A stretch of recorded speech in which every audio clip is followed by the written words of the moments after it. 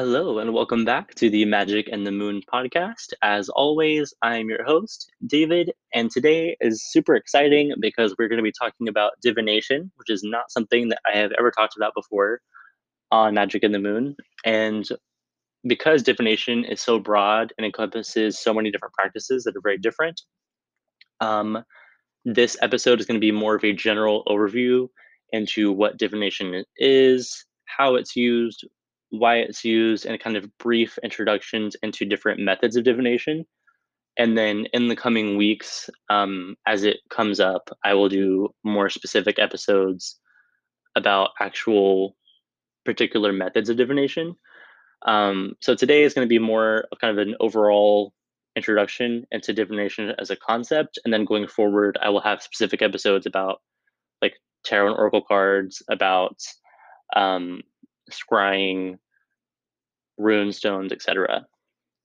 So as we get into it, I'm going to give the same disclaimer that I try to give before every episode and just say that any views or opinions expressed in this show are only my own. I am not speaking on behalf of any particular tradition or coven. So these are just my own thoughts and my own views about things mixed in with perhaps a little bit of history. So if something that I say or examples I give don't quite line up with maybe your practice or what you're taught, that's totally fine. Um, but as with anything that I talk about on the show, I just want to encourage everyone to do some research, ask people that you can trust that have some knowledge on a particular subject, and kind of come to your own conclusions of things. So the word divination comes from the Latin word divinare, which means to foresee, foretell, predict, or prophesy. And it is related to the word divinus, which means to be inspired by God. And divination is a practice that is meant to gain insight into a situation, usually through a standardized process of a structured ritual. And that was kind of wordy, but that is the definition of divination according to Wikipedia. Um, Divination is widely used across many different cultures and religions and time periods. So the methods that people might choose to go about this vary drastically. So we're going to attempt to get into this as much as we have time for today. So divination can actually trace its roots back to antiquity.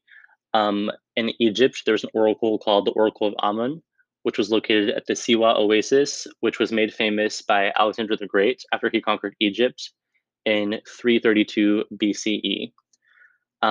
There are even references to divination in the biblical Old Testament, in examples of Deuteronomy and Leviticus. That is usually interpreted as basically God saying that divination is bad and not to do it. However, some people would claim that divination is actually even practiced in the Bible. So in the book of Exodus, when the Urim and Thummim are mentioned, some people said that Gideon practiced divination. I am one of those people that would say that because he basically did. Um, Basically, in the book of Judges, Gideon was like, "Hey God, let me see if you're actually talking to me." So he would put a piece of a wool fleece out, and he told God, "Hey, if the ground around this fleece is dry, but the fleece is wet, then I'll know that it's you." And then he wanted a second sign from God. So the next day he said, "Okay, God, if the fleece is wet, but the ground is dry, I'll know it's you." So that for those of you that are familiar with divination, you can pretty easily conclude that that's basically what he was doing. And as with many concepts in like Judaism, Christianity, a lot of the more occult practices and what they did in their religion were very, very similar, but they just didn't give the same names to them. But essentially, he was communicating to God through what we now call divination. Another biblical concept is casting lots, which is used to define like who gets this piece of land, who's chosen for this assignment. So divination absolutely exists and was practiced in the Old Testament biblically. Those are some references for it. Um, this brings us to the Greek oracles and their divination.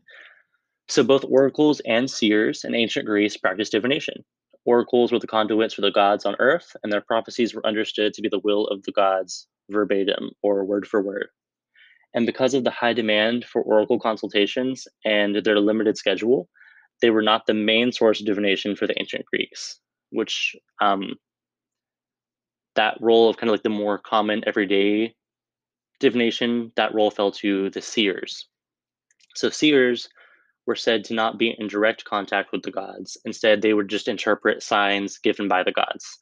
So to make this distinction a little bit more clear, oracles were thought to basically be channeling the gods inside of them, and whatever they said was almost as if they were quoting the gods directly. Seers, on the other hand, were not in direct contact with the gods. They would simply interpret different signs that were said to be from the gods. So seers used many methods to explicate the will of the gods, including weather interpretations, the activity of perhaps animals or birds. They would use a process that was called extispacity, which I said weird, probably not the correct pronunciation. Basically, what extispacity means is they would sacrifice an animal and they would examine the organs of the animal that would come out, and then they would use that as a method of divination. So those are some methods. There were many numerous other ways that oracles and seers would go about things. There were more seers than oracles, and they had a more open schedule, so they were a little bit more accessible to the Greek people at that time than oracles were. Oracles also tended to be associated with a particular place. Like we've probably all heard of the Oracle at Delphi, and that's because that oracle was at Delphi. You would have to travel to that specific location to seek their services, whereas seers were more free to travel and kind of move about where they needed to go. The disadvantage of seers was that the only direct yes or no questions could be answered. Um, Oracles could answer some more generalized questions, and seers often had to perform many different sacrifices in order to get a consistent answer. So, for example, if a general wanted to know if the omens were proper for him to advance his troops on the enemy, he would ask his seer that question and ask the question if it would be better to remain on the defensive. So, if the seer gave consistent answers, then the advice was considered valid. So, during battle, generals would frequently ask seers at the campground and the battlefield. Um, and the Hira, which was the campground seer, the seer would slaughter a sheep and examine the liver for answers regarding a more generic question. The Sphagia, or the battlefield seer, would kill usually a female goat by slitting its throat, and they would interpret the animal's movements and blood flow as a sign. And the battlefield sacrifice only occurred when two armies prepared for battle against each other, and neither force would advance until the seer would receive an appropriate omen or sign. Because the seers had such power over influential people in ancient Greece, a lot of people were very skeptical about how honest they were because power tends to go to people's heads. And the degree to which the seers were honest depends entirely on the individual. So looking back at this, in hindsight, from the perspective of history, there's not really a way to tell how truthful they were being. But just like with anyone today, people's motivations can vary. So in the Middle Ages and the early modern period, the primary method of divination was called casting lots, which I mentioned briefly as we were discussing the Bible. This is also called kleromancy. So this was used by the disciples of Jesus, minus Judas, because he had hung himself at this point. So this kleromancy was used by the 11 remaining disciples of Jesus in the book of Acts in the New Testament, and they were basically selecting a replacement for Judas. Therefore, divination was probably a pretty accepted practice in the Christian church, at least at this time. But again, this comes into play with a lot of Christian influence traditions are actually very similar to a lot of pagan type things, but because of their projected association as being bad or evil, they had to be very careful about what they called these methods, even though they might overlap very significantly. So in 692 Common Era, the Quinisex Council, also known as the Council of Trullo in the Eastern Orthodox Church, they passed canons, or essentially laws, to eliminate pagan and divination practices. So fortune telling and other forms of divination were pretty widespread throughout the Middle Ages.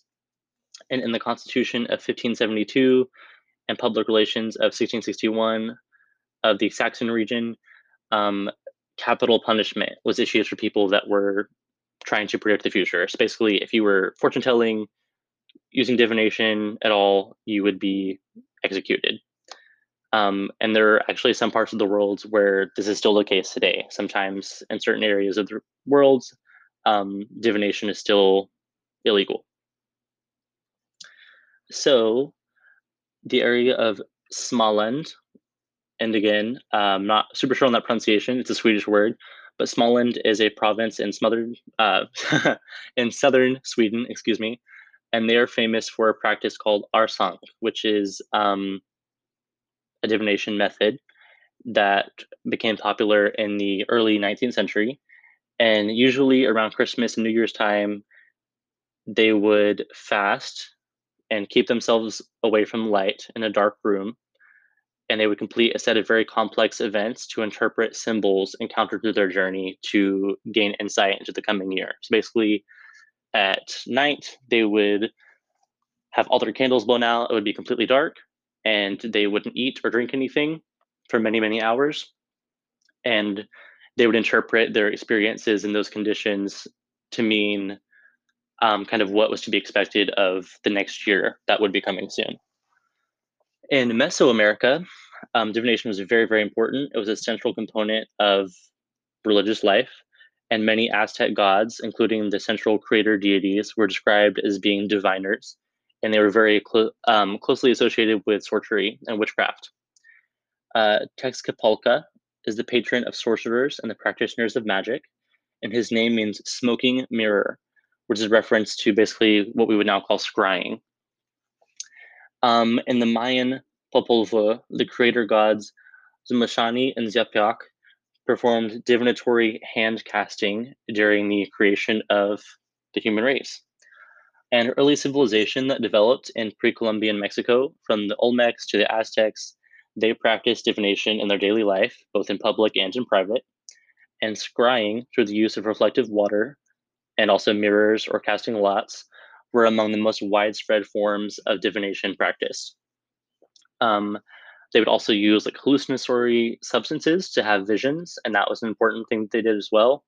And it could be said that that's actually still practiced today among certain people. You know, if you've heard of like um, ayahuasca or peyote, marijuana, even morning glory plants, those are still some pretty common hallucinogenic compounds that are used in this way.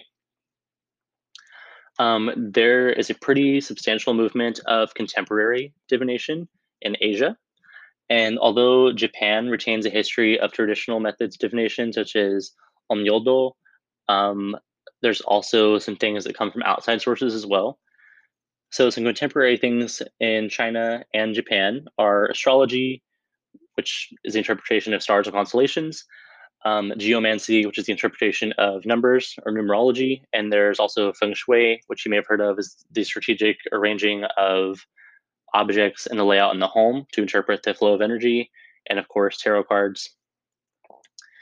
And there's something called physiognomy, which is basically a method of reading signs in the body to interpret certain things. And rather than indicate cultural appropriation, understood as an inappropriate act, of course, of appropriation by a dominant culture that takes away something from a minority, Japanese divination has a very unique and creative kind of combination of cultural elements. This might be referred to as syncretism, correlation, or hybridization. So, in the example of feng shui, Japanese adaptations usually extend outside of the traditional form, and they might apply that instead of just to the home, they might use it in the aspect of cars, the workplace, application of makeup, things like that. Um, Personality typing has become very, very popular recently. If you've heard of the Myers-Briggs personality test or even like the Enneagram, things like that, the personality typing is essentially a form of divination. And it's been present in many cultures, but it's been particularly popular in Japan since the 1980s. And varied methods exist for using this personality type. So each attempts to reveal glimpses of an individual's destiny, productivity, and their natural traits. That all counts as this. This could be just really vague general outlines of personality. It might be like marriage compatibility. It might be used to determine someone's health. And personality typing is very, very popular among young people. And it's actually considered to be a very driving factor of compatibility among Japanese young people. And people may think that this is actually contributing to the declining birth rate in Japan. So, an import to Japan is the Chinese zodiac, based on the birth year and 12 cycles, which are the rat, ox, tiger, hare, dragon, snake, horse, sheep, monkey, cock, dog, and boar. And these are frequently combined with other forms of divination, which are called celestial types based on planetary movement. So Saturn, Venus, Mars, Jupiter, Mercury, and Uranus, not that unlike Western astrology. And personality can also be divined using the cardinal directions and the four elements, so north, east, south, and west, and water, earth, fire, and air, as well as the concepts of yin and yang. So there's also a big contemporary divination movement in Africa. And divination is widespread through Africa, and many examples exist. One of them is the central tenet of the Serra religion in Senegal, and only those who have been initiated um, as priests and priestesses are said to be able to see the future.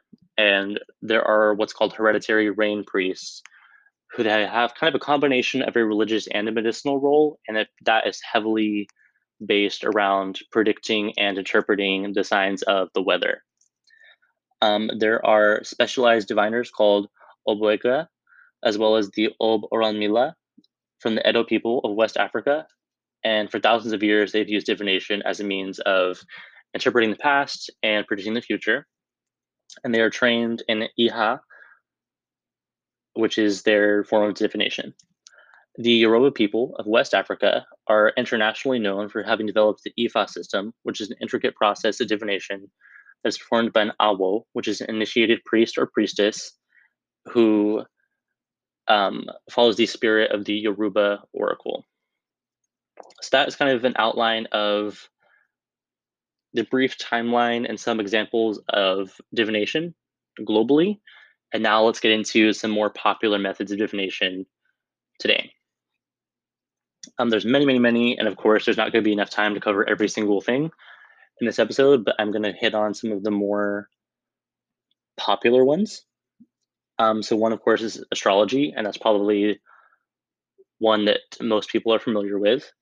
So it is basically applying significance and meaning from the movement of constellations and where they were when someone was born, as well as the movements of planetary bodies. Another pretty big one is botomancy, which is the burning of plants such as sage, figs, or really any herb, which has its origins in Greece. And another very, very popular one is called cartomancy, Cartomancy, and that is basically the gaining of insight through the reading of cards. This would include tarot cards and oracle cards. There is another one called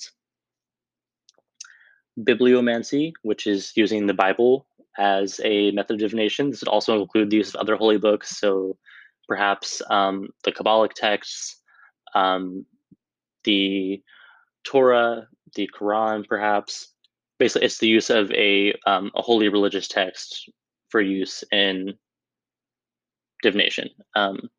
There's also a similar concept called stoichiomancy, which is the use of the Greek writings of the Iliad and the Odyssey. And this is used a similar way as perhaps the Bible or the Quran. Some other examples are going to be cyclomancy was the interpretation of the movement of wheels as they rotate in cycles. Some people use what's called dowsing, which is using a divining rod or a staff. And this would be an attempt to like hit the ground in a strategic way. And it was said that it was able to either like locate an object underground or even perhaps find like water sources. Interpretation of dreams is probably one of the most common kinds of divination, and it's been present across almost every culture and religion has their own version of the interpretation of dreams. So whether that's viewed as a psychological tool or if it's thought to be a message from like ancestors or spirits or a deity. Another popular method is Dreamancy, which is the interpretation of bodily fluids. So if that's urine, feces, sexual discharge, blood, saliva, all of that. Another popular method is electromancy, which is the interpretation of electricity in general, but specifically lightning in the sky. There is the practice of empiromancy, which basically is interpreting signs out of the pattern of fire as it moves and burns. So that's very similar to what a lot of us would now call fire scrying. There's enthusiasm, which doesn't just mean the emotion of being excited. This is referring to when someone is said to be under the influence of divinity or a spirit and they're speaking on their behalf. So, for example, when someone engages in drawing down the moon or the sun and they're speaking on behalf of like the goddess or the god, that is an example of that. It's not unlike prophecy. And of course, there is many others, but those are just a few examples. Horoscopes, which has a lot to do with astrology, but specifically like birth charts and things would be included in that. And those are just a few examples. Um, Necromancy would be, of course, like speaking to the dead or the spirits of the dead. Numerology is the interpretation of numbers, and the list goes on and on and on. There's many kinds. Um, so let's get a little bit into one particular method of divination with the time we have left, which is going to be tarot. So again, like with anything, there's not enough time in an episode to include everything that is encompassed in tarot, but this will be a very brief introduction to tarot. So tarot's origins actually are just of a playing card game, and in some parts of the world, particularly Western Europe, tarot cards are still used mostly as just a card game. There's not any spiritual significance that's associated with it.